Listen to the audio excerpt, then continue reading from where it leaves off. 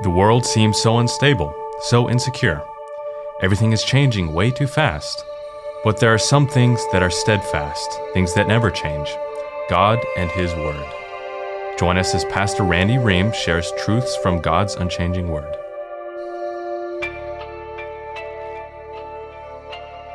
John chapter 10. Please stand when you're there. It is our tradition to stand for the reading of God's Word. We will read verses 11 through 21. There is just too much meat in John 10 to take the whole chapter. So we're breaking it down in these pieces. Starting in verse 11. I am the good shepherd. The good shepherd lays down his life for his sheep. He who is the hired hand and not a shepherd, who is not the owner of the sheep, sees the wolf coming, and leaves the sheep and flees, and the wolf snatches them and scatters them. He flees because he is a hired hand and is not concerned about the sheep. I am the good shepherd, and I know my own, and my own know me, even as the Father knows me, and I know the Father, and I lay down my life for the sheep. I have other sheep which are not of this fold, and I must bring them also, and they will hear my voice, and they will become one flock with one shepherd. For this reason the Father loves me, because I lay down my life so that I may take it up again.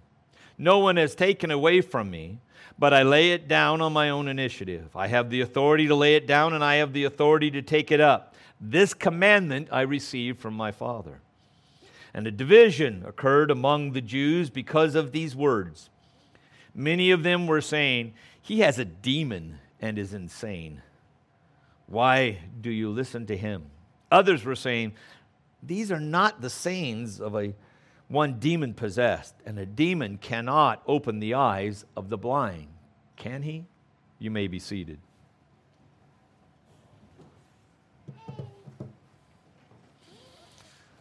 I'm going to preempt or pre-warn. Some of you might have your doctrine offended today. That is just fine. We feel glad to come to me and we will discuss the distinctions or differences in which I might be pointing out today. All I ask you to do is come with Scripture, not opinion. So let's begin. I am the good shepherd. Again, what do you want to see? What does he want to include the word good? Again, we have talked about this last week. You have to look at Ezekiel chapter 34. Remember, these Pharisees that are hearing this are very familiar with the Old Testament. And there in Ezekiel 4, there's a distinction made between the good shepherd and bad shepherds. The shepherd leads, as we saw last time in reference to the sheepfold, the pen. He leads them out of the sheep pen. We know in this case that sheep pen is Israel. That's the context. Okay? He already showed that he was the shepherd, and they didn't quite get it. They didn't understand. So he goes and says, well, wait a minute. Let me go a little deeper in this metaphor. I'm also the gate. Okay? And no one comes in and out except by him, by Jesus, the gate. We talked a little bit about the gatekeeper last time because he says there's a gatekeeper. He's the gate. He's the shepherd, but there's a gatekeeper. Guys that aren't the shepherd try to climb over the wall. They avoid two things, the gate and the gatekeeper. We talked about that gatekeeper being the Word of God, the thing that identifies the true shepherd. If it's not the true shepherd, he's not let in. Okay? And he says that the sheep hear his voice.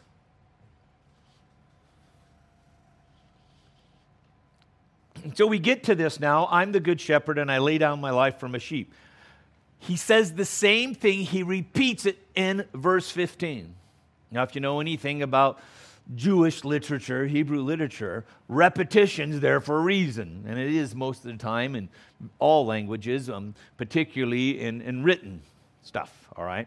But that repetition's to create emphasis. So we'll talk about that in a minute, but he contrasts the good shepherd who lays down his life for sheep to the hired hand, the employee. He's not the owner of the sheep. When he sees a wolf coming, he leaves. Okay, so we have the metaphor of the robbers in the first part, the sheepfold, the door, the shepherd. Now he throws in this metaphor of the hired hand. I mean, there are really hired hands that watch sheep, but he uses that as a metaphor for the kingdom. The hired hand is there for a paycheck. If I could say it like that, that's pretty straightforward. In our culture, we put it that way. He's not there because of the sheep. If he was hired to watch cows, he'd watch cows. If he was hired to watch goats, he'd watch goats. Okay? It's a job, not a calling. And if you don't know the difference between a calling and a purpose, you can have that conversation with me here. Many of you here have heard me teach on that before. But when it says running, so if this is metaphoric, and the sheep are his children, those who believe in particular at this point of Israel, wolves come to scatter the sheep. Notice when the wolf comes, they don't stop being sheep. The wolf scatters the sheep. But running from that wolf is not confronting the wolf. Here's the wolf. I can confront the wolf with whatever weapon I have, or I can run from the wolf.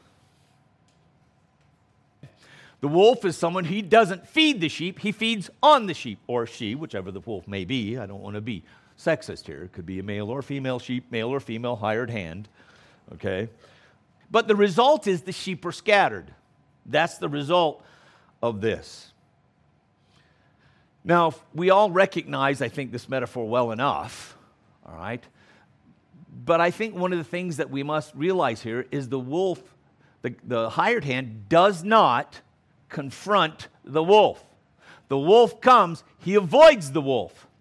Why? Because confronting the wolf causes division. If I could say it like that.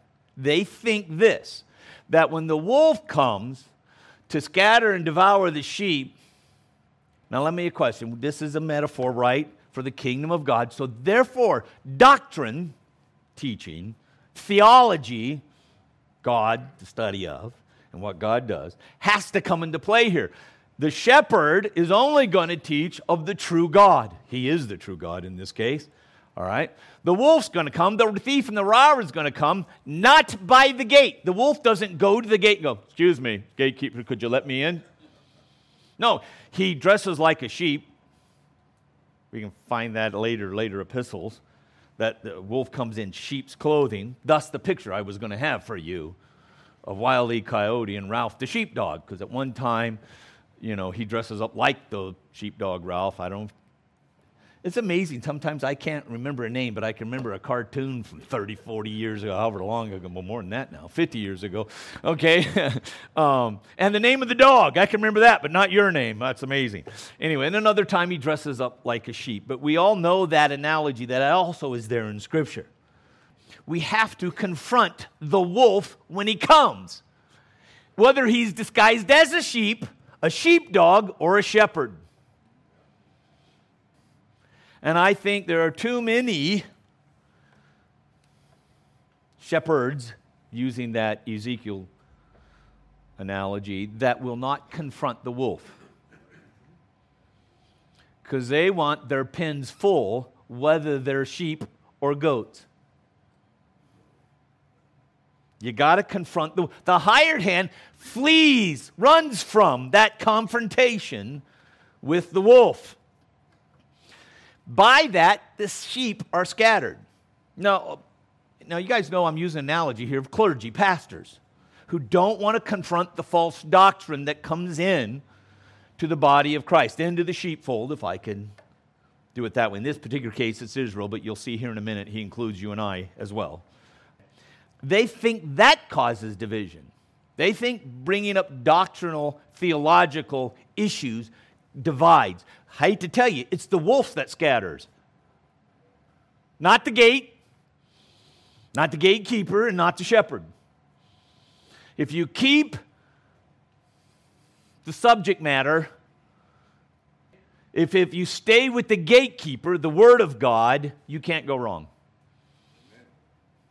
Okay? It is the Holy Spirit through the Word that draws men and women to the kingdom.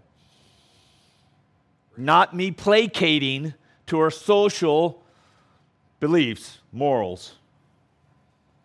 Now, I got books in my office that'll tell you 7 ways to grow a church, 15 ways, and I get emails all the time. And one of those ways is programs. I could show you statistically, and they have these bar graphs. You know what? If you get the people in and you plug them into a program right away, they stay. But I'm not in the program business. I'm in a sheep business, if I could say it like that. Do you know what I'm saying? My job is simply to be a gatekeeper. That is, a word guy, and God's the one who calls the sheep by name. He's the one that leads them in and out, not me. Not a program. Excuse me, they're not in the church, we call them ministries. Yeah, I'll get in trouble for that one. But Jesus goes on to say, he's the good shepherd, lays down his life for the sheep. But then he says, this is personal. Watch what he says. I am the good shepherd. I know my own, and my own know me, even as the Father knows me, and I know the Father. It's personal, and I lay down my life for the sheep. Now, to know, we tend to think cognitive process, to know something. I'm going to be honest, God knows everything. So that ain't what he means here. And those he foreknew, he also predestined. What does new mean? Many people think somehow that means God looked forward in time, learned something, and saw who would pick him, and then he predestines them. Problem is, God knows everybody. He foreknew every person. He knew the worst person ever, the most pious person ever. He knows all of them. So what does he mean, those I foreknew? Same as he does here when he says, I know the Father. Knowing meaning intimate, closeness, familiarity, distinctive, personal, intimate knowledge. Yeah. And Joseph did not know his wife until, intimate, personal. We don't tend to use know in that way. But he says, I'm intimate, personal with my sheep, like I am with the Father. That's pretty personal, folks. I know my sheep. They know me. And I laid down my life for the sheep. Then I'll take that apart a little bit later. But this is where he includes the Gentiles now. And I have sheep not of this fold. The fold he's talking about being Israel. Not of the Israel fold, but I must bring them in also.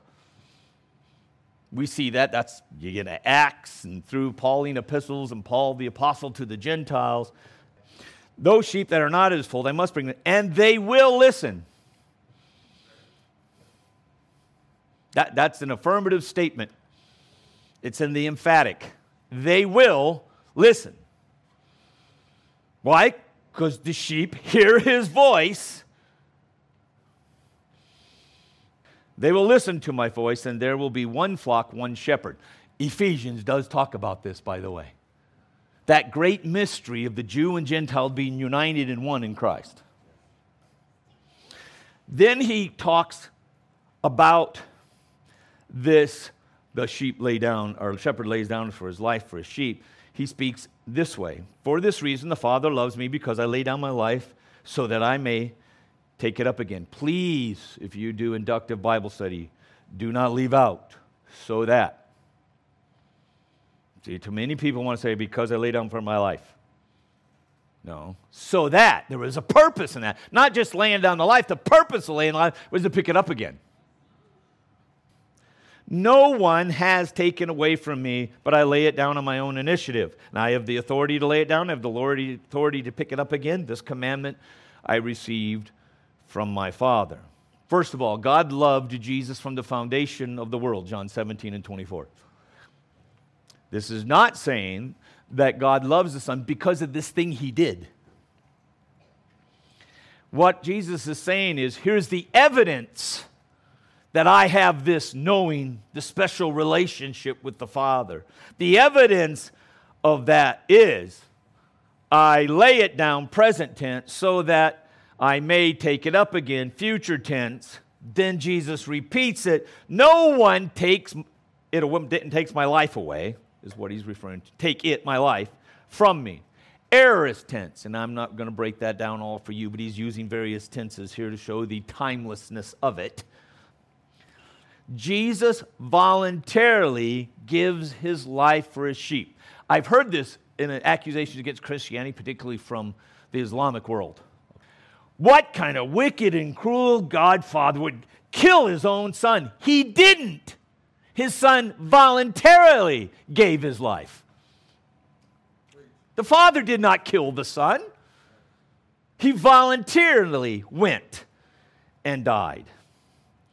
The Jews nor the Romans killed. Matter of fact, Jesus gets into this conversation with Pilate. Don't you know I have the authority to set you free? And Jesus goes, oh, you don't got any authority unless my daddy gave it to you anyway. So what you talking about? Death is the consequence of sin. Therefore, Jesus could not die or be killed. He had to lay down his life because he had no sin.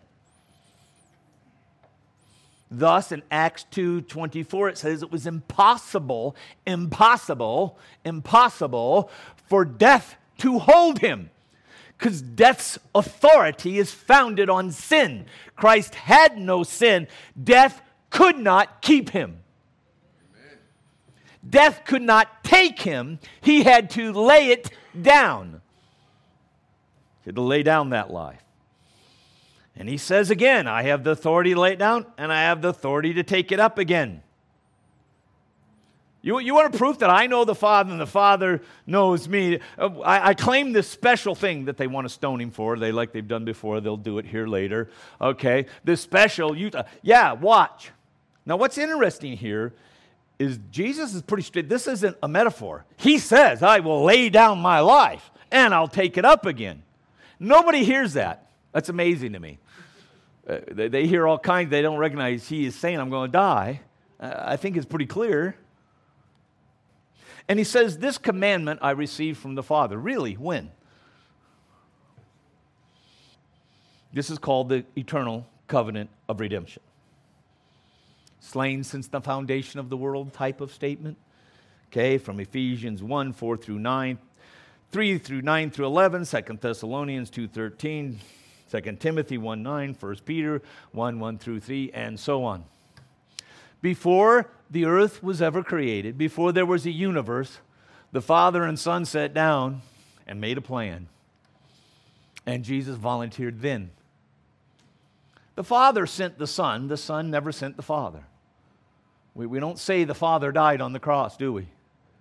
That's patriotism, if you want to know. We don't do that. There are distinct functions, roles in the Trinity that manifest in redemption. That's called the eternal covenant. That's when this commandment, if you could say, is given. It is Jesus' voluntary obedience that leads to Philippians chapter 2, 6 through 11. His voluntary obedience, not forced obedience, voluntary obedience. Philippians 2, 6 through 11. It's one of my life verses. Verse 5 tells us it's Jesus Christ who is being talked about here. So Jesus Christ, who being very nature God, did not regard equality with God something to be grasped, but made himself nothing, taking on the very nature of a servant, being made in human likeness, being found in human form. He humbled himself by becoming obedient to the point of death, even death on the cross. For this reason, God highly exalted him, and bestowed upon him the name which is above every name, so that at the name of Jesus, every knee will bow, those in heaven and on earth and under the earth, and every tongue will confess that Jesus Christ is Lord, to the glory of God the Father. It is that voluntary obedience to be our substitutionary atonement. And God says, because of your voluntary obedience, everything will bow to you, to my glory.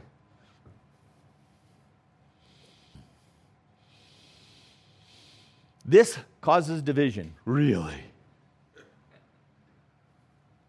Start talking substitutionary atonement. Jesus' voluntary substitutionary atonement. That is, he took the wrath of God in our place. What are you saved from? God. That's what you're saved from. The wrath of God, Romans 5. Well, 3, 4, 5. Jesus took the very wrath of God on our behalf. That'll stir up a crowd, I'll tell you, even on a Sunday morning in churches across America. A division occurred again. It says again, you notice it says, because it already told us this in John in a couple places. When Jesus speaks, it stirs up division. By the nature of the gospel, it creates division. If you're looking to share the gospel without division, you got to make up a new one.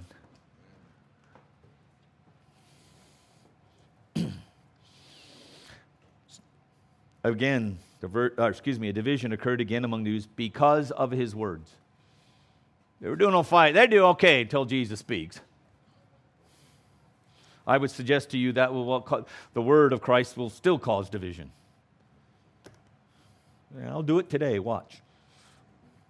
Many of them were saying he has a demon and is insane. Now, you got to understand, in those days, they equated insanity, mental disorder, with demon possession. Now, we all know today that there are mental disorders that are caused by physiological issues.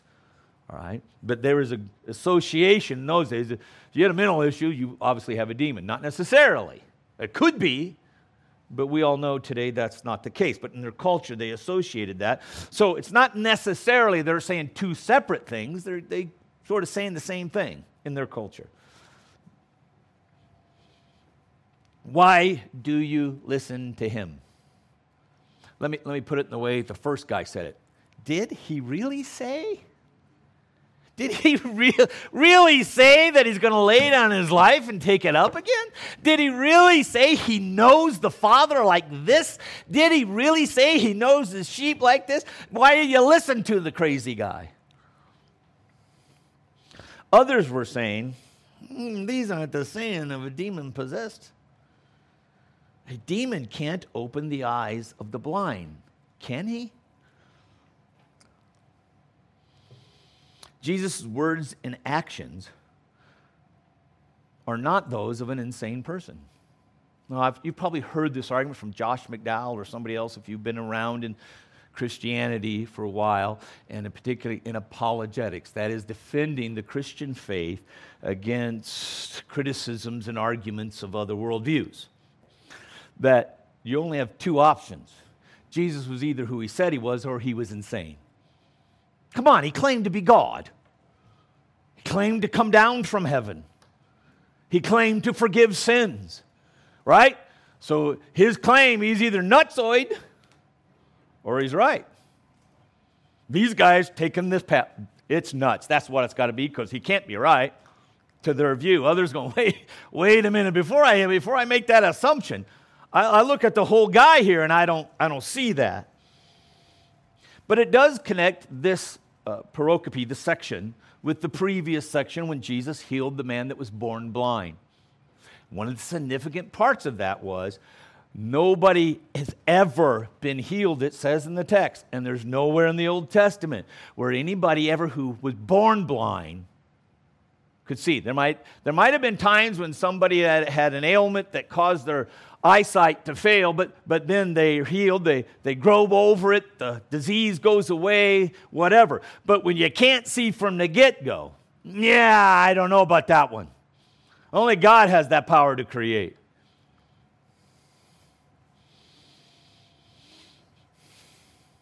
Now we broke the text down a little bit there, but now I got to go to the theology. Yeah, I said theology. I use that word. And theology includes all kinds of things in the area of maybe it might be salvation. That's called soteriology. Eschatology is the end time stuff. Okay, Christology is who Christ is. Theology proper is when we talk about God himself. So theology encompasses a lot of that. But I think here we have to address the area of soteriology. To do that, allow me to define a term for you you've heard many times in the church world, that is atonement. In the Old Testament, that word's used of that cover of the Ark of the Covenant. Okay, you've seen it, we all seen Raiders of the Lost Ark, right? With the cherubims, with their wings going like this. That top plate that's set over the ark, underneath it was the law.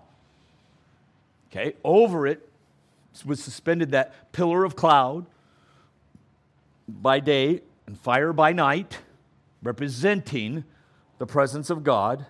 This was called the mercy seat or the atonement cover.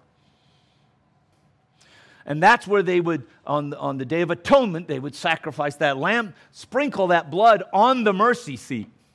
So as metaphorically, allegorically, as God in the presence here as the fire and the smoke looked down at the law, he looked through the blood of the lamb. Now, I don't think I have to explain the symbolism of the typology to you for that. Okay, but when we get to the New Testament, and looking in particular at the Greek, which I won't burden you too much with, but there's two concepts put there. That's expiation and propitiation. You go, huh? I know, they're Bible words, okay? But expiation is to appease, to placate, to conciliate, to satisfy. In particular, to placate, to satisfy, right? The wrath of God's justice. Propitiation is to make favorable, to be well disposed on the behalf of another. So atonement is this. On the behalf of another, the anger and wrath of God is appeased, placated by the sacrifice of the lamb. The wrath of God is appeased by the sacrifice of the lamb. The atonement was made to satisfy the justice of God through the substitutionary atonement, substitutionary death of Jesus Christ. Now, I want you to listen again now. I am the good shepherd. I lay down my life for the sheep. He says it again in verse 14, 15, when he's talking about his intimate relationship with the Father, and he knows the sheep. I lay down my life for the sheep. According to Jesus' words, for who did he atone for? The sheep.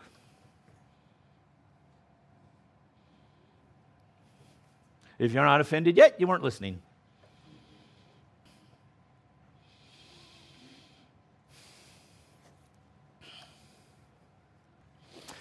When the angel appears to Mary and tells her about this child that she's going to have, this virgin's going to have, he will save his people from their sins.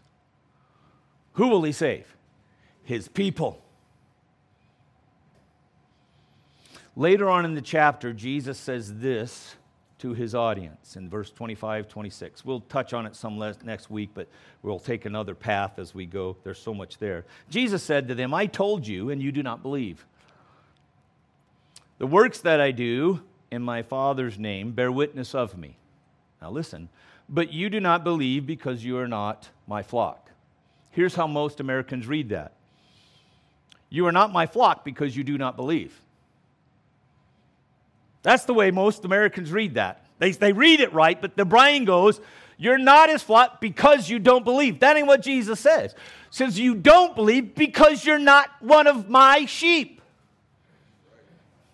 That's tough. When he's asked about, in Matthew and Mark, ask about, why do you speak in parables? Jesus says, because if I didn't, they'd get it and they might believe, and I don't want them to.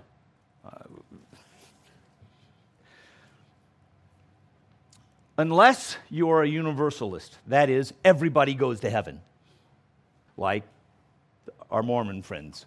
My Mormon neighbors believe everybody gets there, just your different levels, right? Unless that you agree that the atonement is partial or limited in some sense. The question is, what limits it? Now, it's clear from Scripture, not everybody's saved, right? I mean, that's clear from Scripture. We see, especially when we get to the end of the book, and those people are being thrown into the lake of fire, right? So not everybody's going up, some are going down. So universalism's out of the picture. So when Jesus appeased the wrath of God, he did it for some, but apparently not for all, because if he did it for all, there is no wrath. That's what hell is, the wrath of God displayed. The question again is, what limits that? A synergistic view, synergism, putting together, blending, cooperating, okay, says that the atonement, that is the appeasement of God's wrath by the substitutionary atonement of Jesus Christ, okay, only becomes effective when you have faith and believe. You are the determiner of your fate, eternal fate. You are. I'll quote to you from a website. I'm not going to categorize this because I just don't want to do that, but a website that focuses on this synergistic view. First of all, no one is saved merely by the atonement of Christ. Jesus died on the cross and shed his blood. His shed blood saves no one. The atonement by itself saves none. It is faith in Christ that saves. Only those who appropriate his atonement are redeemed and forgiven. So here's what basically it. The cross made atonement possible, not actual. That's your option. That's how you got to deal with some people go to heaven and some people don't. Some people experience the wrath of God. What is the determining factor? You, in this case. You got to cooperate, is a term used, with the Holy Spirit, with God, to make Christ's work accomplish anything. So when he said it was finished, it wasn't finished. It was just made possible.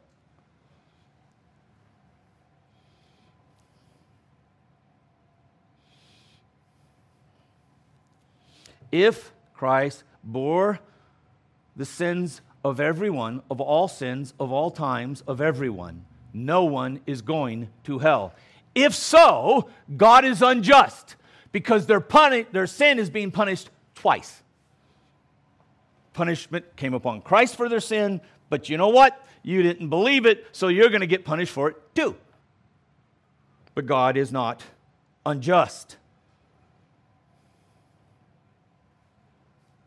Well, what about the sin of unbelief? Well, if he died for the sins of everyone, for everyone's sin, for all their sin, that would include the sin of unbelief. Unless he didn't die for all sins, just all the sins except for the sin of unbelief. You ever thought about it this deep before? Have you been to our church? You have. To those who say that's the case, that he died for everybody's sins and so on, listen to Samuel. God giving a word. I swore to the house of Eli, the guilt of Eli's house will never be atoned for. Wait a minute, if he atoned for everybody's sin, that includes Eli's. Isaiah 22:14, the Lord Almighty has revealed this in my hearing. Till your dying day, speaking of these particular people in Jerusalem, this sin will not be atoned for.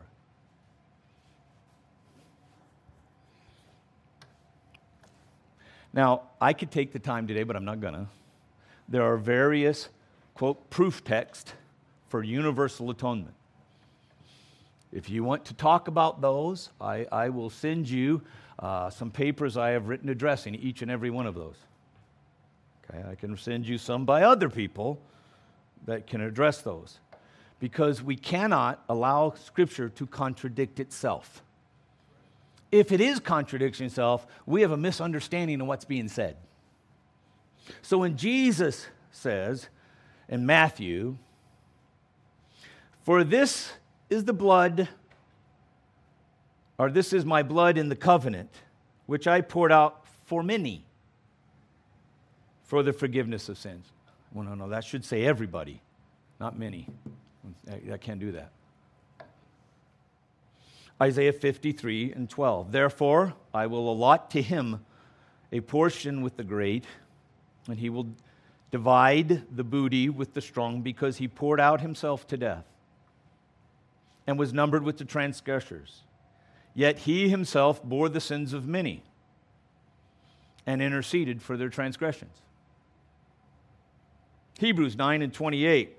So Christ also, having been offered once to bear the sins of many, shall appear a second time for salvation without reference to sin for those who eagerly await him.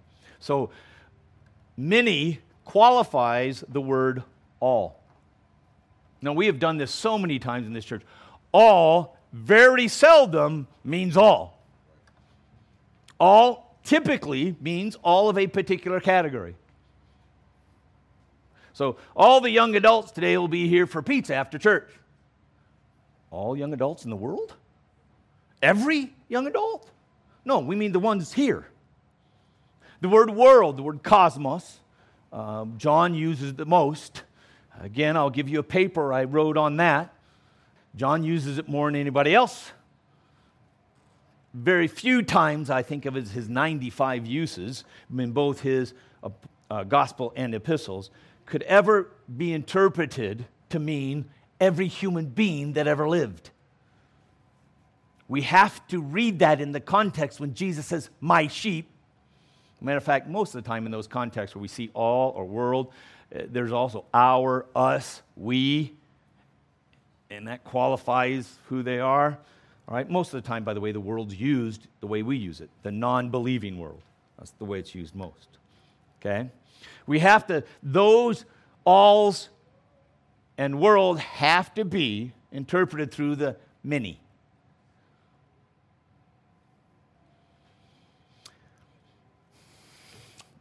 2 Timothy 1 and 9. For he has saved us and called us with a holy calling. Now, who's the us? You can speak up, it's all right. Who's us? The Christians, believers, right.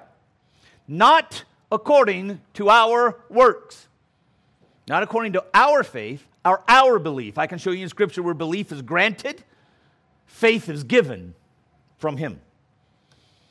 But according to his own purpose and grace, which was granted to us in Christ from all eternity. God appoints people to believe, Acts 13 and 48. God chooses who is holy and blameless, Ephesians 1:4. God calls according to his purpose. I just read that in 2 Timothy 1:9. God chooses us for salvation, 2 Thessalonians 2:13 through 14. God grants the act of believing, Philippians 1:29.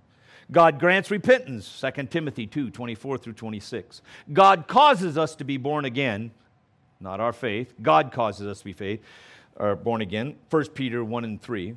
God draws people to himself, John 6:44 and 65. God predestines us for salvations, Romans 8:29 through 30, and adoptions, Ephesians 1:5, and according to his purpose, Ephesians 1:11. I know, it's too much for you to write. God makes us born again not by our will, but by his will, John 1:12 through 13. God works the faith in the believer, John 6:28 through 29, Philippians 2:12 through 13. As Martin Luther said in his book, The Bondage of the Will, which I really recommend you read. Timothy read it recently. Martin Luther is a very witty fellow, as he wrote. If grace depends on our cooperation, then it is no longer grace. If it depends on me at all, it's not grace. Grace is it's given without you doing a thing. Well, wait a minute, don't I have to believe? Don't I have to? Yes, but God does that. You don't believe, you don't have faith. You can sit in 1,000,000 church services and 1,000,000 evangelistic crusades, two people side by side. One of them comes to believe and put their faith in the Christ, and the other one, they both had the same message. Is this guy smarter than that guy? Or that gal? One of them is smarter than the other one? One of them can get it and the other one can't get it? One's smart enough to choose, the other is not smart enough to choose. They're not smart enough to choose God over hell. No, God draws. No one comes to the Father but through me. And it's the Spirit and the Father that does the drawing.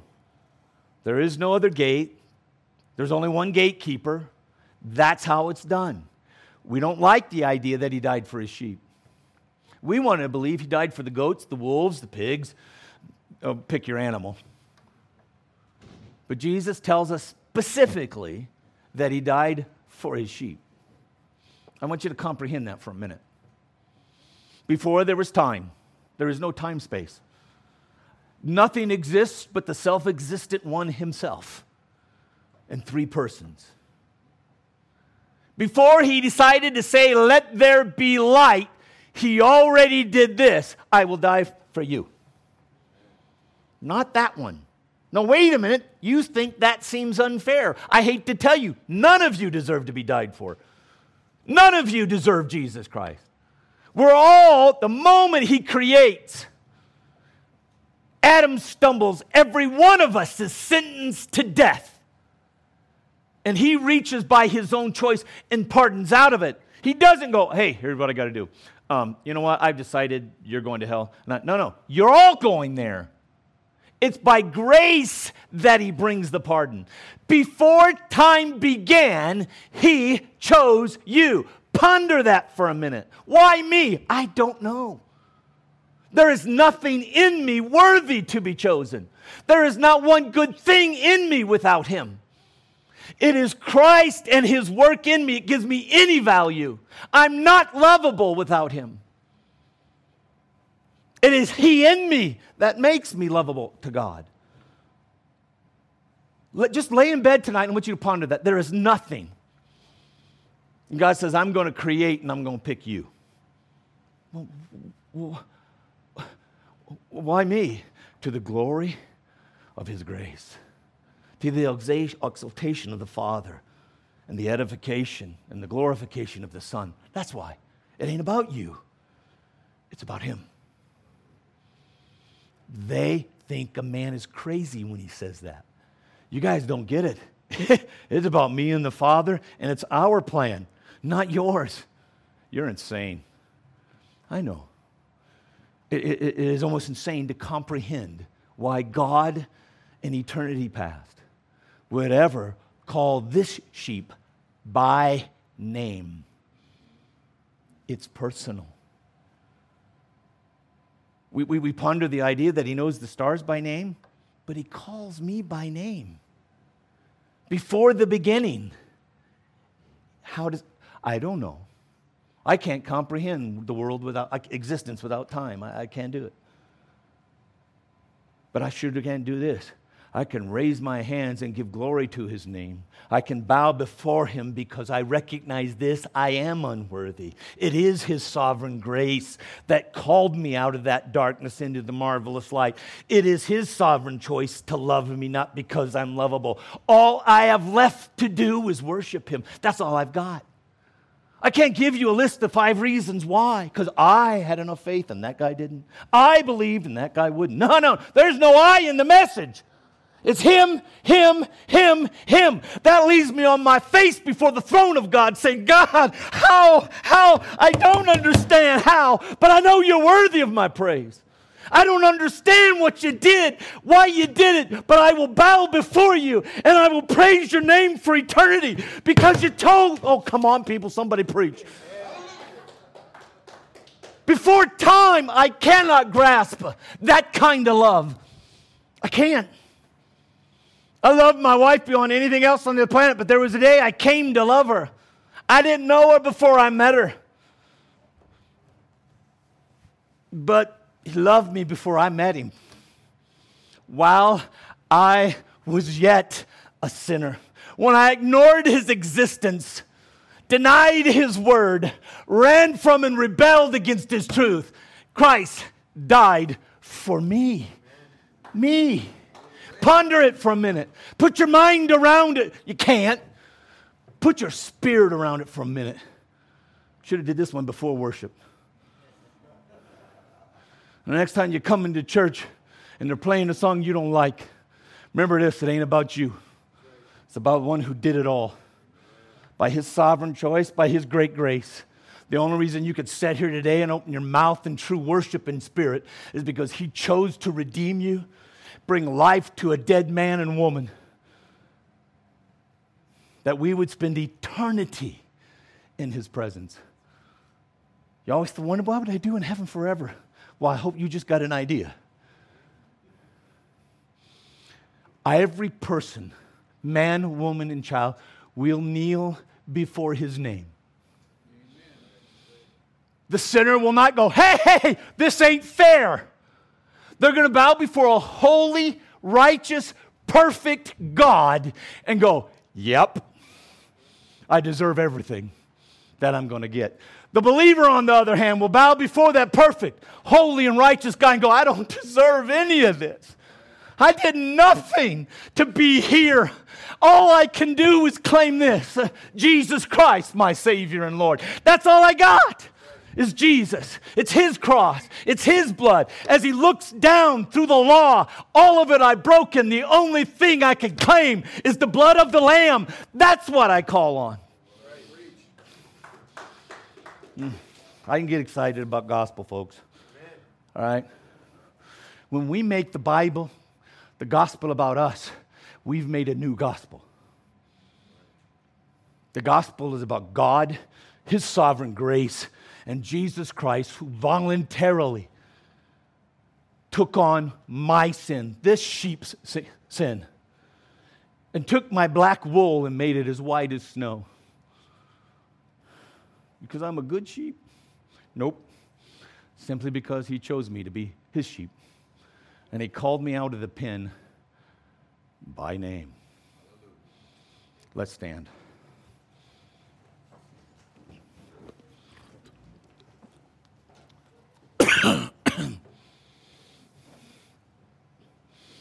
I know I have family and friends that watch our live feed. You know what they're saying right now? That's right, preacher. It sure wasn't you. Because they knew me before. And they've known me since with all my weakness. They're amening on the other side of the camera there. See, some of you only know me as the suit and tie preacher guy. Okay? Not as the inmate. Father, I give you thanks for your sovereign grace. I thank you, oh God, that it doesn't depend on me, because if it did, I'd be in a world of hurt. I thank you, God, that it's all through the blood of the Lamb. Every bit of my sin, past, present, and future, was taken by him. And I am declared righteous by you through him. That he gave me faith and belief. God, I could spend eternity thanking you, and it would not be enough. But we can give you all the praise and all the glory belongs to you. And we acknowledge it this day. In Christ's name, amen. This is Stephen Wilson, and we want to thank you for joining us today, and we hope you were blessed by today's message. Truths from God's Unchanging Word is an outreach ministry of Kindred Bible Church in Caldwell, Idaho. If you would like to listen to other messages by Pastor Randy or learn more about Kindred Bible Church, visit kindredbible.org. Our prayer for you is that you grow closer to Christ as we study the truths from God's unchanging Word.